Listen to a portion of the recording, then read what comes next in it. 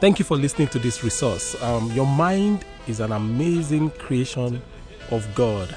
It handles billions and billions of bits of information, can process 800 memories per second for years and never gets tired.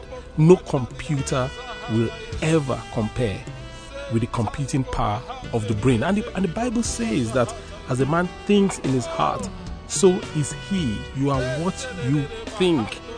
More than anything else, what determines your life are your thoughts, not your background, not your genes or hereditary, not your environment, but what you choose to think about has greater influence on your life than anything else. Think about that.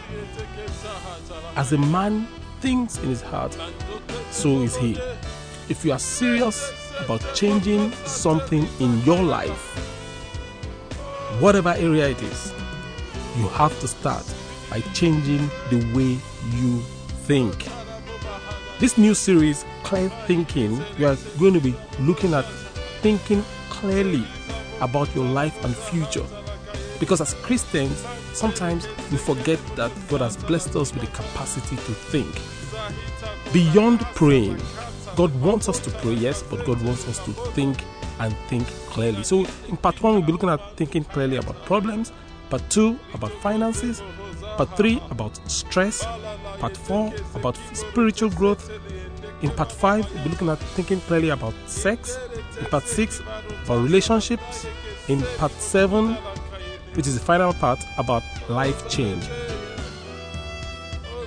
This is part 7, the final part.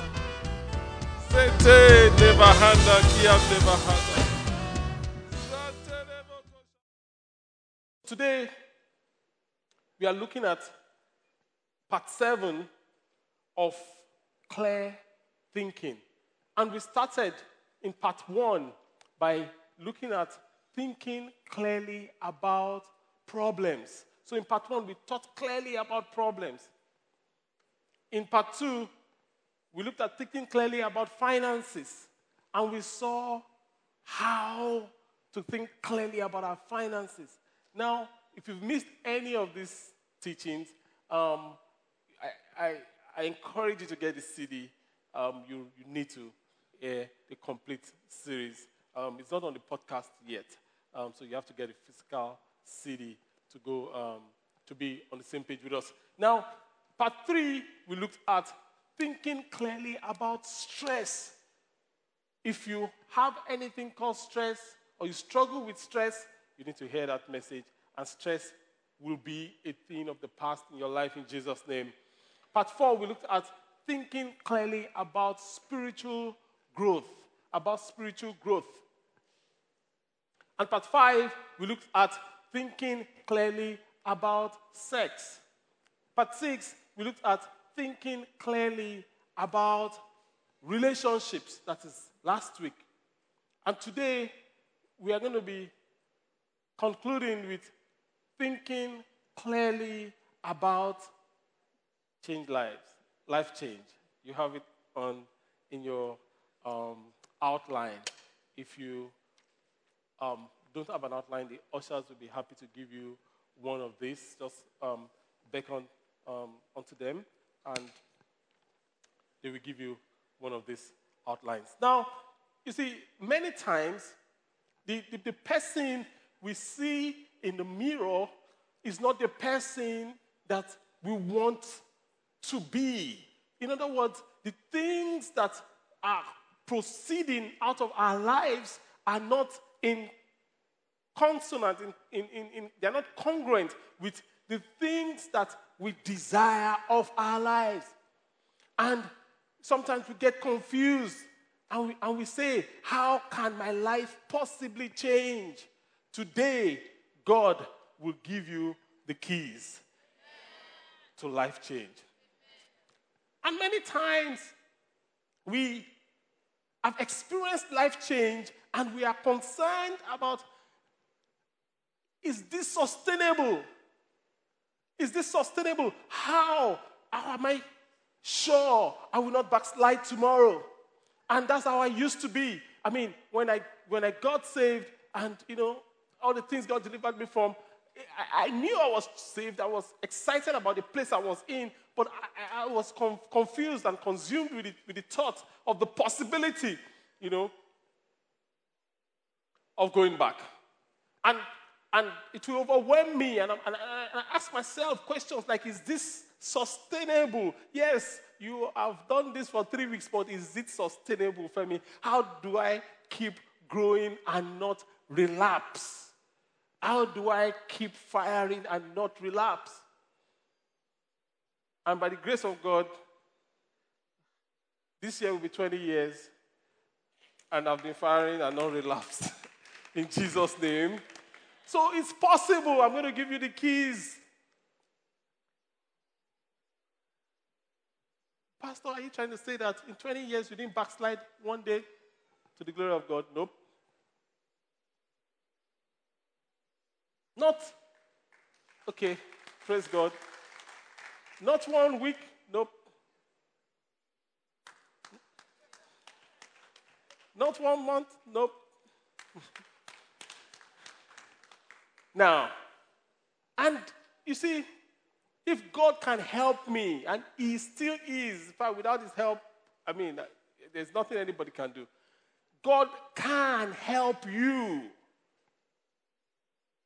And today we're going to be looking at a man that Jesus helped. His name is Zacchaeus. Everybody say Zacchaeus. And the text is from Luke chapter 19, 1 to 10. I've dumped the text in the NLT translation here in case you don't have the NLT. It's going to come up on the screen also. And the Word of God says that Jesus entered Jericho and made his way through town. There was a man there named Zacchaeus. He was one of the most influential Jews in the Roman tax collecting business. He had become very rich. He tried to get a look at Jesus, but it was too short to see over the crowds. So he ran ahead and climbed the sycamore tree beside the road so he could watch from there. When Jesus came by, he looked up at Zacchaeus and called him by name. Zacchaeus, he said, quickly come down. I must. Everybody say, I must. I must be a guest in your home today. Zacchaeus quickly climbed down, took Jesus to his house in great excitement and joy. But the crowds were displeased. He has gone to be with a guest of a notorious sinner. They grumbled. Meanwhile, Zacchaeus stood there and said, Lord, I will give half of my wealth to the poor, and if I have overcharged people of their taxes, I will give them back 4 times as much. Wow. Jesus responded, salvation has come to this home today. For this man has shown himself. I will say shown himself. He has shown himself to be a son of Abraham. And I, the Son of Man, have come to seek and save those like him who were lost.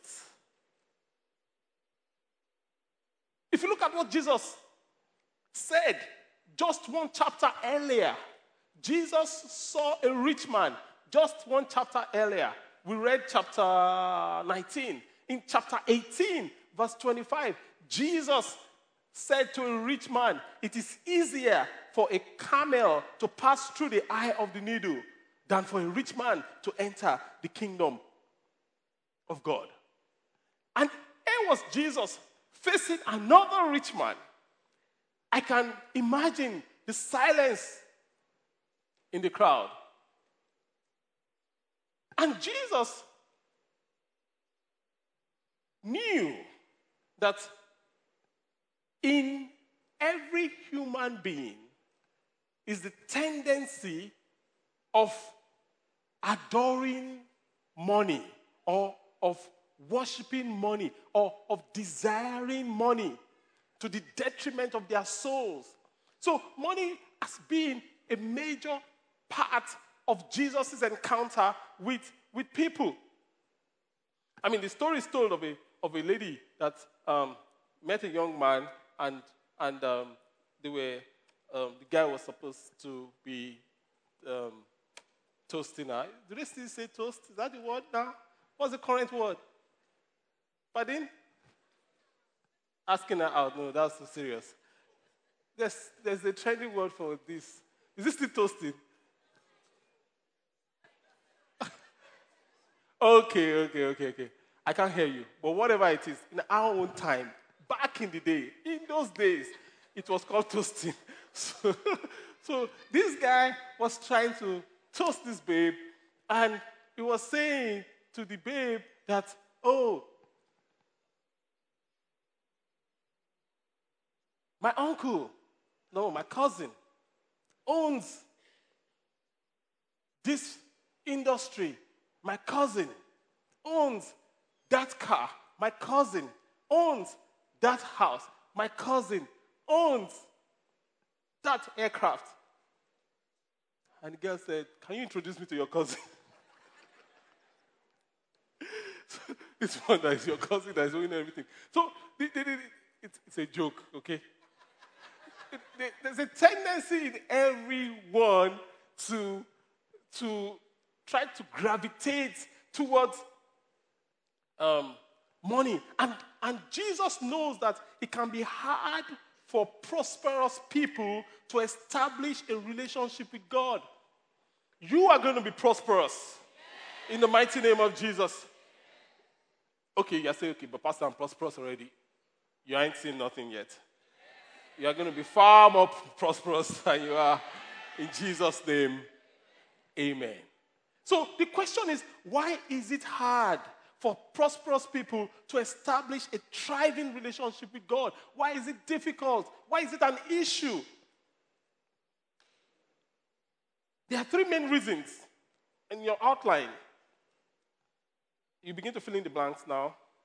The first reason why it is hard for prosperous people to establish a relationship with God is simply because of the issue of pride. P-R-I-D. You see, God wants us to be like children, to humble ourselves. In fact, God says, except you be like these little children, you will not enter the kingdom of God. So humility is so powerful. It's a powerful force. But money tends to make us proud. Money is neutral, but pride is not. Pride drives you away from God. So, when you are proud, you can't admit that you need help. Proud people never admit they need help. And pride also is not only a factor of the wealthy or the prosperous. There are poor people that are proud. The man has nothing but is full of pride. Have you met such people? Poor and proud. I'm proud of it. I'm proud of being poor. Pride is an issue. So the number one thing there is pride. The second reason why folks that are prosperous find it hard to establish a relationship with God is because of the deception of false security. Money gives you false security. False security. So you hear people thinking this way: my money can buy me out of trouble. Everybody has a price.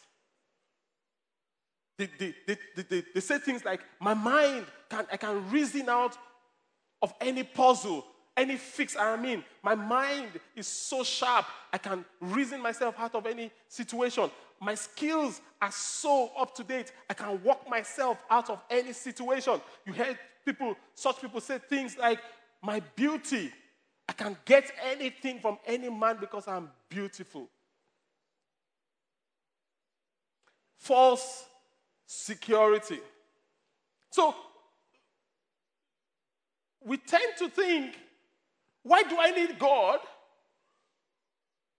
if I am secure? I mean, what do I need God for? What do I need God for? But you see, such people, sooner than later, realizes that money cannot provide security. Praise the name of the Lord. Oh, yes, it cannot.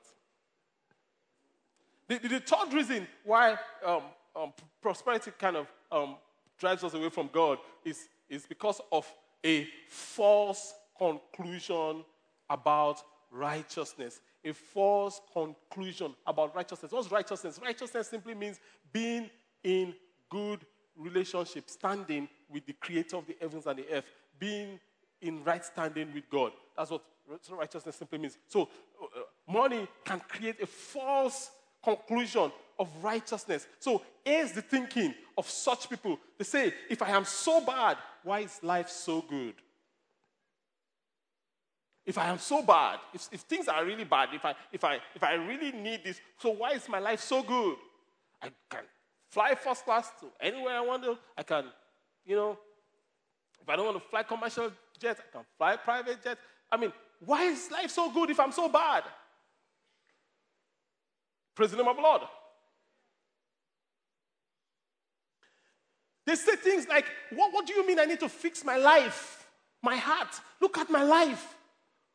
God is blessing me. All these people, they are doing vigil, they are praying. What do they have to show for it? I don't even need to do anything. A false conclusion about righteousness. And their conclusion will just be, let's jollof. Let's enjoy life. Let's badu. Praise the name of the Lord. So for these reasons, Jesus said things like, it is easier for a camel to come through the eye of a needle than for a rich man to enter the kingdom of God. Now, imagine Jesus just made this statement one chapter earlier. And now, Jesus is confronted with a rich guy. Imagine the disciples and everybody that says, this guy is going to hear some sermon today. Jesus give it to him raw and fresh. How is hell bound? And they are itching to hear what Jesus would say. And here was Lazarus, Zacchaeus, that had climbed the tree because it was short, just to see Jesus. And he must have looked at himself. His name meant the righteous one. That's what Zacchaeus means. So his life was a contradiction.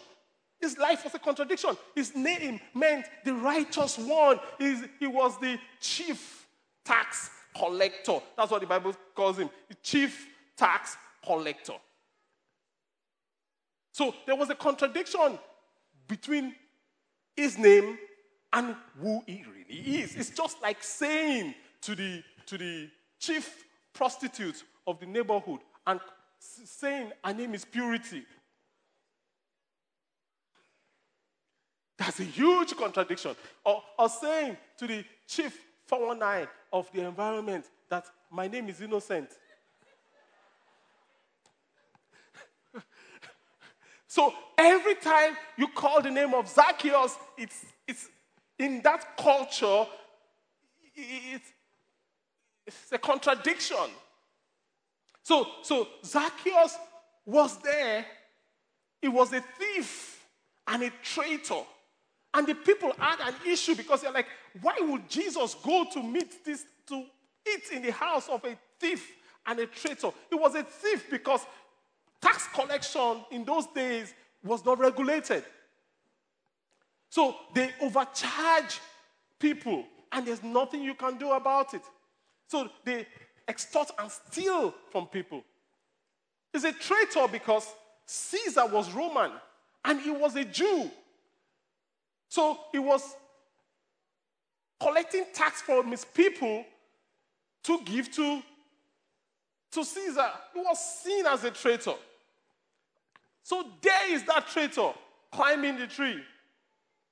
What are his chances of getting into the kingdom of God? What are his chances? The chances were so slim. But if Zacchaeus made it into the kingdom of God, you will make it into the kingdom of God. If Zacchaeus was sustained in the kingdom of God, you will be sustained in the kingdom of God. So a major key, if you are taking notes, please write it down, for in this story is that for there to be life change, there must be a heart change. For there to be life change, there must be a heart change. In fact, life change is not possible without heart change. And the proof of a changed heart is a changed life. The proof of a changed heart is a changed life.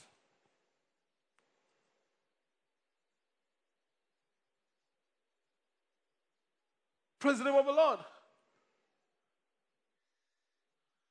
So for heart change, for life change to occur, there must be heart change. Now, for heart change to occur, what must I do? Because that's the heart of the matter, that's the crux of the matter. What must I do for heart change to happen?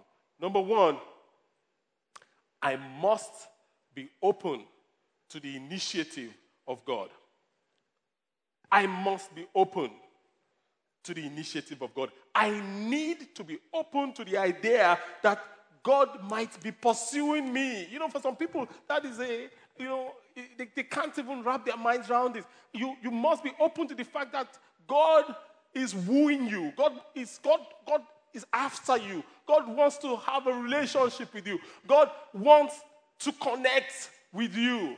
Zacchaeus goes out of his way to find Jesus, only to discover that Jesus, the whole time, has been looking for him.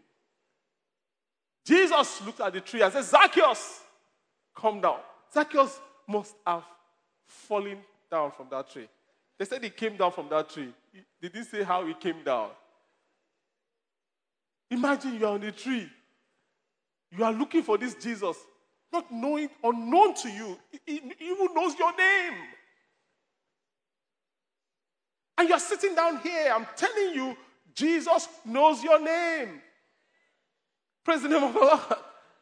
For some of us, it's tough to wrap our minds around it. But that's the truth. Jesus knows you by name, intimately. Jesus said, Zacchaeus, come down. Zacchaeus fell down from the tree. That's my imagination. When I read this story, I say, how can he climb down? It's impossible. You have just fallen down. So before you ever thought to go on a search for God, God was already searching for you. Before you ever thought to come to church, some of you say, oh, I just came to church. No. God brought you to church. Some say, oh, I just decided to find God. No. God found you. You are the one that was lost. God was not lost. Praise the name of the Lord. And this is the miracle of grace. Now, imagine the risk. Imagine the risk that Zacchaeus went through to see Jesus. Zacchaeus put everything at stake. Zacchaeus put his reputation at stake. He was a rich man. And in those days, they were wearing robes. Imagine a rich man wearing robes, climbing a tree. How does that look like? His foolishness was on display. He risked losing all his friends. Zacchaeus risked everything, even his health. He could have died or been injured trying to climb that tree. Zacchaeus risked everything to see Jesus. And you know one thing about Jesus? Jesus cannot ignore people that risks all for him. He can't. There's something that draws Jesus to people that have risked everything for him. So he said to Zacchaeus, Zacchaeus, quick, come down. Now, listen to what Jesus said. Said, pastors. I must be a guest in your home today. I mean, it was like, I am compelled to. Do you want Jesus to be compelled to go home with you today? He says, I am compelled to. So you see, I'm here to tell you that God has not given up on you. Praise the name of the Lord. Jesus is hanging around the tree you are on. In fact, he's shaking the tree. And he's calling you, come down. Come down. So, what do you think that moment was for? Like for Zacchaeus? He was an outcast amongst his people. He had a bad name. He was a short guy. He couldn't even see. And Jesus, the maker of the heavens and the earth, put everything on hold and said, Zacchaeus, I'm going to your house today. We are going to have lunch today. I mean, just imagine that. I mean, every if I were Zacchaeus, you know what I would do? I would say to the other guys, watch me, and I will dance. Because the point is this. If there were an election, Zacchaeus would not have won. In fact, the people grumbled. I don't know if you are here and maybe you are the outcast of your family or you're sort-of, or you feel, disconnected and all that stuff. I'm here to tell you the truth of God's word. Jesus is on your trail. Praise the name of the Lord. He's on your trail. And he's not about to back down. And this is what they call divine initiative. That's what it's called, divine initiative. It's in your notes. You see that you have a lot of space in your notes so that you can write additional things. Divine initiative just simply states that God moves near to you in Jesus Christ with welcoming hands, no matter who you are, what you have done. God comes to you and keeps coming to you and keeps extending his love to you until you come out of the tree and bring him home. Are you going to come out of that tree today and bring him home? Because it's not going to stop. So can you sense God drawing you? Can you sense a thirst in your heart for God? And this is the living God that said to Zacchaeus, friend, we are going home together. Now, in that culture, to go home with someone and have dinner is accepting the person. Do you understand? As in, it's like accepting the person. So, imagine that. But that's what God has come to do for you and I. So when you sing songs like, who am I that you are mindful of me? You know that song? And you hear me when I call. I mean, it's totally apt. Totally apt. So, for change heart to occur, I must what? I must be to the initiative of God. I must be open. I must accept the fact that God is initiating moves for me. For heart change to occur, number 2, I must believe that God loves me. As a follow-up from that. So it's not enough to believe that He's after me. Some people think God is after them to kill them. Some people, when they think of God coming after them, they think of a big judge with a big whip that is looking for their errors and whacking them on the backside because of their errors. Many times when we think of God, sometimes a lot of people, when they think of God, all they can think of is the taskmaster. So it's not enough to say that God is after you. In fact, for some people, if you stop there telling them God is after them, that they've had a bad day because their understanding of God is the God that judges them. So you must believe that God loves sinful people like you and I. Praise the name of the Lord. So we see, while one person was rejoicing, I don't know what it is with church people, really. It's been like that from the days of the Bible. While one person was rejoicing that Jesus is finally found Jesus, the church people were grumbling. They were like, what? Jesus? How can you chip in the grace of God like that, Jesus? This guy is a notorious bastard. Why?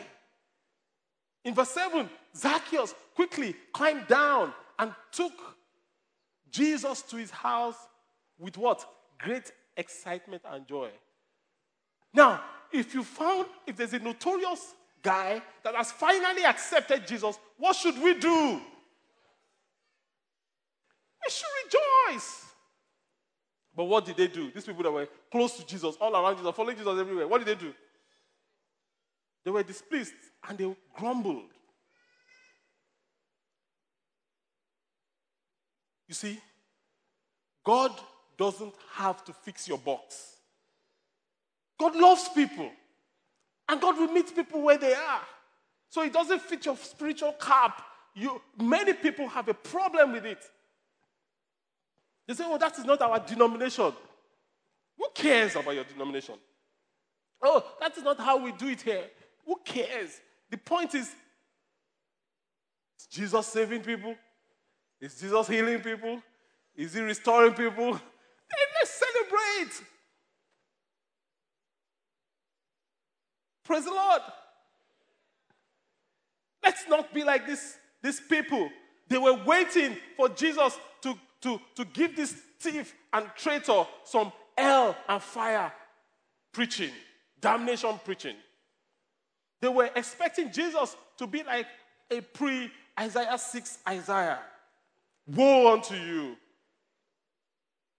They were expecting Jesus to do what they call the turn or burn doctrine. Turn or burn. Go to hell. But what did Jesus do? He responded with love. Wow. Many times we think Jesus has come to make good people better. Many times we think, oh, yeah, I'm not where God really wants me to be. But in your heart, you believe you are good. You believe you are good. And you believe because you are good a little, that's why Jesus has come for you, just to help you to be better. No, that's not why Jesus has come. I'm sorry. Some believe that, okay, I'm bad a little. So I need Jesus to make me good. I'm here to disappoint you again. Jesus has not come to make bad people good. The pastor, yeah? Jesus has not come to make good people better? Nope. The pastor, Jesus has not come to make bad people good? Nope. So what has Jesus come to do? Jesus has come to make dead people alive. Jesus has come to make people that were dead in their sins, to bring them back to life. It is not good, better.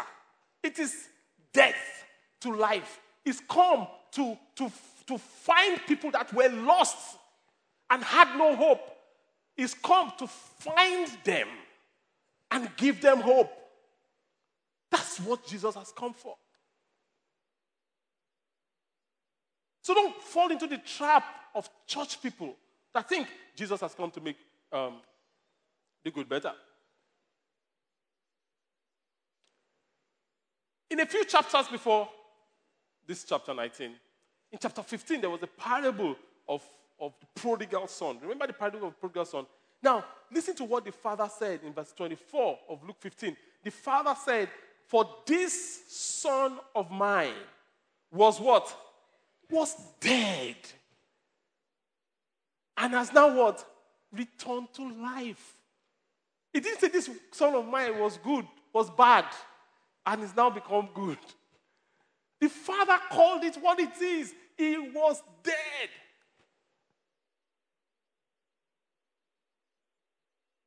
And he was lost, but now is found. So party with me. Let the party begin. We don't celebrate enough life change because we see life change as moving from good to better. Because we see life change as moving from bad to good. That's why when someone shares his testimony of how he used to be without Christ, now he's with Christ, they say, okay, yeah, oh, praise God, yeah. No. I was almost saying, hell no. But I remembered I shouldn't say that. Now, that's not what it's about.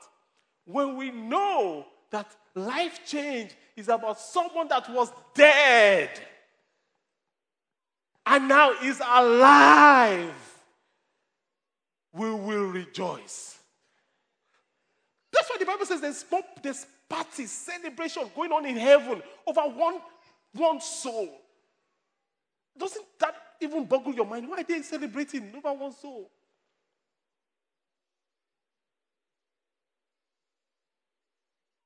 Because we don't see what God has done. I pray from today on we will see what God has done and what God is doing in our lives in Jesus' name. It is not from good to better. It is from dead to becoming alive. Verse 10, Jesus came to seek and to save the lost. That is what he came for. Now, if you look at this story, you will see that Zacchaeus and Jesus had one thing in common. Zacchaeus and Jesus had one thing in common. Zacchaeus had just come down from a tree. And in 1 week from that day, Jesus was going to be crucified on a tree. So when Jesus moved near that tree, he saw the cross. He saw what he came for. He couldn't ignore Zacchaeus. So how does that apply to us? It's simple. The tree that you are climbing or hiding in, Jesus looks at it and sees, I died for this. I bore this. I don't know what you're struggling with. Jesus looks at you. He doesn't see you in the mess. He's saying, I died for this mess. This mess was at Golgotha. This mess was laid upon me.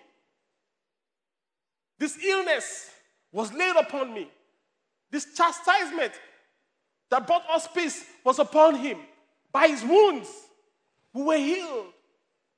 He was despised and afflicted for our sakes. So there was a man that was climbing on the tree, and there was a man that was going to hang on the tree. And the tree was the common denominator. Jesus.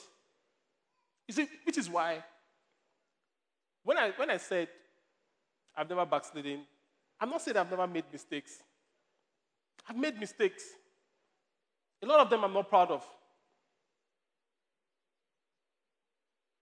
But when I look at the cross, when I look at the cross of Calvary, and look at the blood that was shed for me, it cleanses me of all my filth and shame. So my weaknesses and struggles does not separate me from God. In fact, it unites me, and so that God can deliver me from them. Praise the name of the Lord. What is that tree that you are on? Jesus is saying to you, it's time to come down from the tree. So, Zacchaeus did two things right. The first one, Zacchaeus realized he needed God.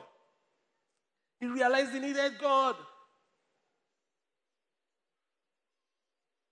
Some people, if they were Zacchaeus today, they would not even take the pain to go and run and climb the tree. They probably would just sit at home. He needed God and he knew it. And he knew his problem was not money. Zacchaeus, you see, folks, unfortunately, I don't know, maybe the church is to be blamed, I don't know. Unfortunately, we see Jesus as a solution to our poverty in this part of the world.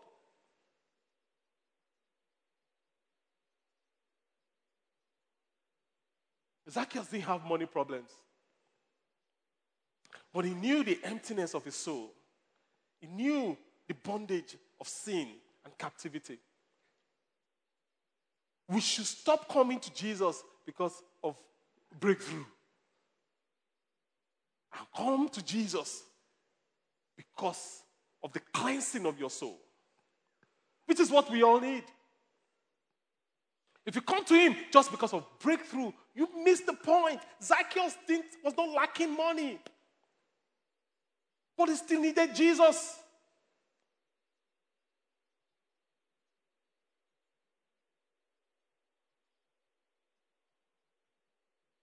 Secondly, two things he did right. Not only did he realize he needed God, Zacchaeus went seeking Jesus. Zacchaeus went seeking Jesus. You can't just sit down there. You need to make the move. Seek and you will find. Read the Bible. Talk with Christians. Fellowship. Read books.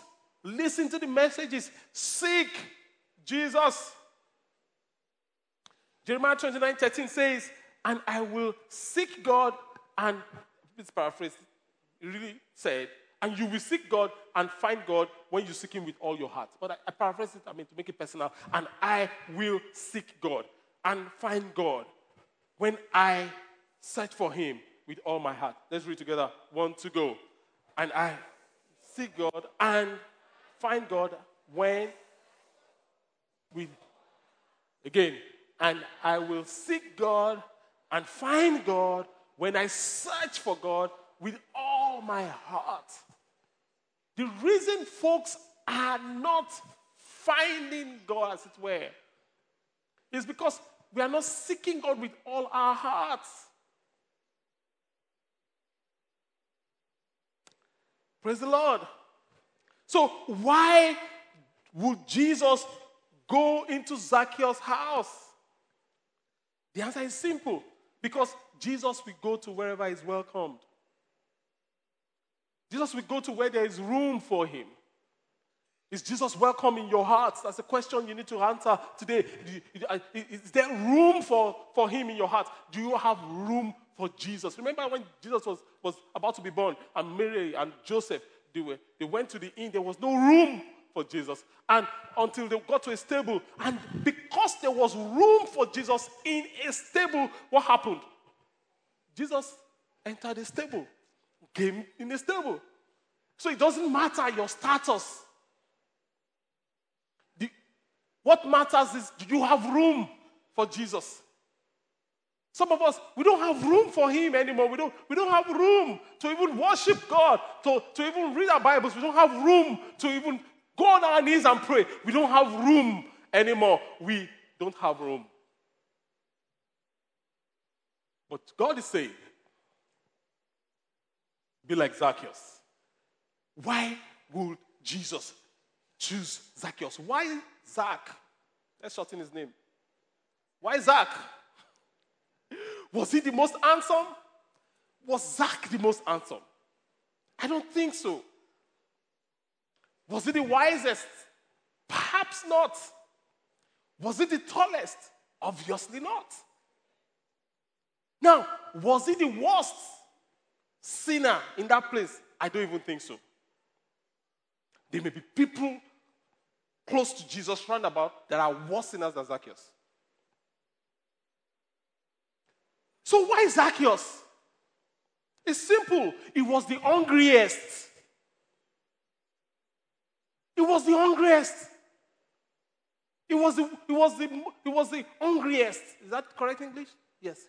Hungry, hungrier, hungriest. Okay. Almost hungriest. Or almost hungry. Whatever. He was the hungriest. He was the hungriest. That was why Jesus located him. I can tell you of 20 years of walking with God.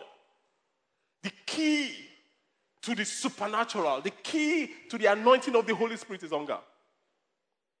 The key to the presence of God is hunger. The key to the depth in the things of God is what? Is hunger. It's hunger. Some people are not hungry for nothing. They're just cool. They're just satisfied. You know, you cannot fill a bucket that is filled already. He was the most open to Jesus.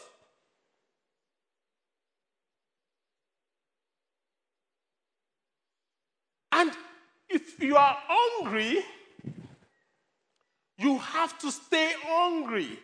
That's the key to not backsliding or not going back. You have to stay hungry. You have to stay hungry.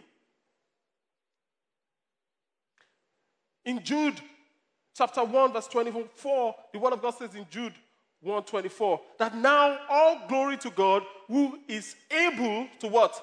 To keep you from falling away and bring you to with great joy unto the glorious presence without a single fault. Pause, please. Look up. God is saying, if you stay hungry and you follow me, I am able to keep you from falling. This was the scripture God gave to me December 1995. I can never forget it. Never. This scripture set me free. I was inundated with fear of backsliding. I was like, can I cope? How will this happen? How? And God showed me the scripture. Now to God, who is able to keep you from falling. Now, excuse me, who's going to keep you from falling? Is it you? God. Good. And to bring you to God's presence with a few faults, with a few blemishes, without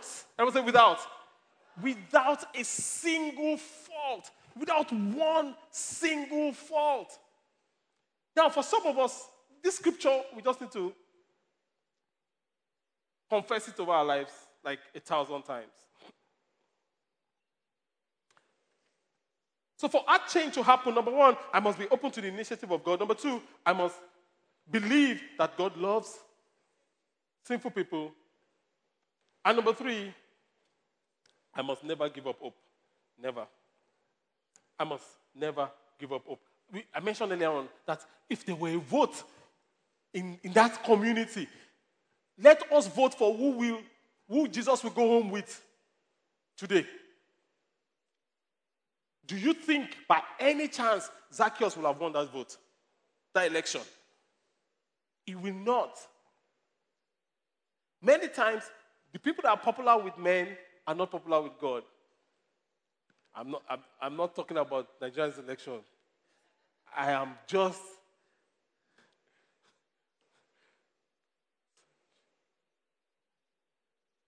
telling you the way of God. Zacchaeus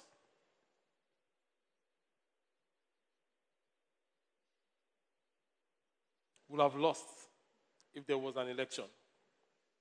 So the question is, who are you about to give up on? Who are you about to give up on? Who are you about to give up on? On your brother?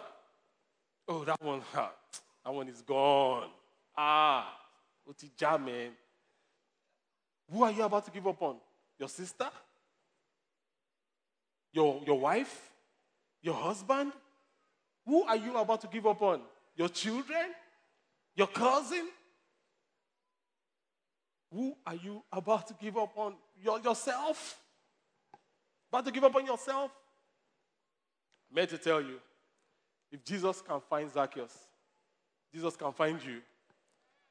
And Jesus can find all these people you're about to give up on. So don't give up on anybody. Many of us would not have even imagined that we'll be where we are today. A few years ago, just like a cartoon of, there was this cartoon of two,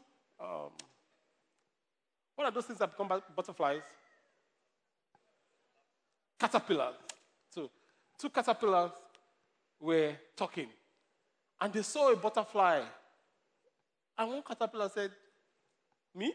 I can never do that thing that guy is doing. You will not catch me doing that thing. A few weeks down the line, it becomes a butterfly. Many of us, just 5 years ago, you won't believe you'll be where you are with God today. 5 years, some of us is 2 years ago. We don't even believe that we'll be where we are with God today. Some of us is 2 years, last year. Last year is too far. Some people 2 weeks ago. Someone sent me a text. A lady sent me a text. She says, I can never be a pastor. I laughed. I said, caterpillar. Caterpillar that is still going to become butterfly. She said, I looked at your schedule. I looked at, how are you able to do these things? She said she wanted to be a pastor before. But when I saw you, no way. Caterpillar. That's what I said in my mind. You will soon become a butterfly.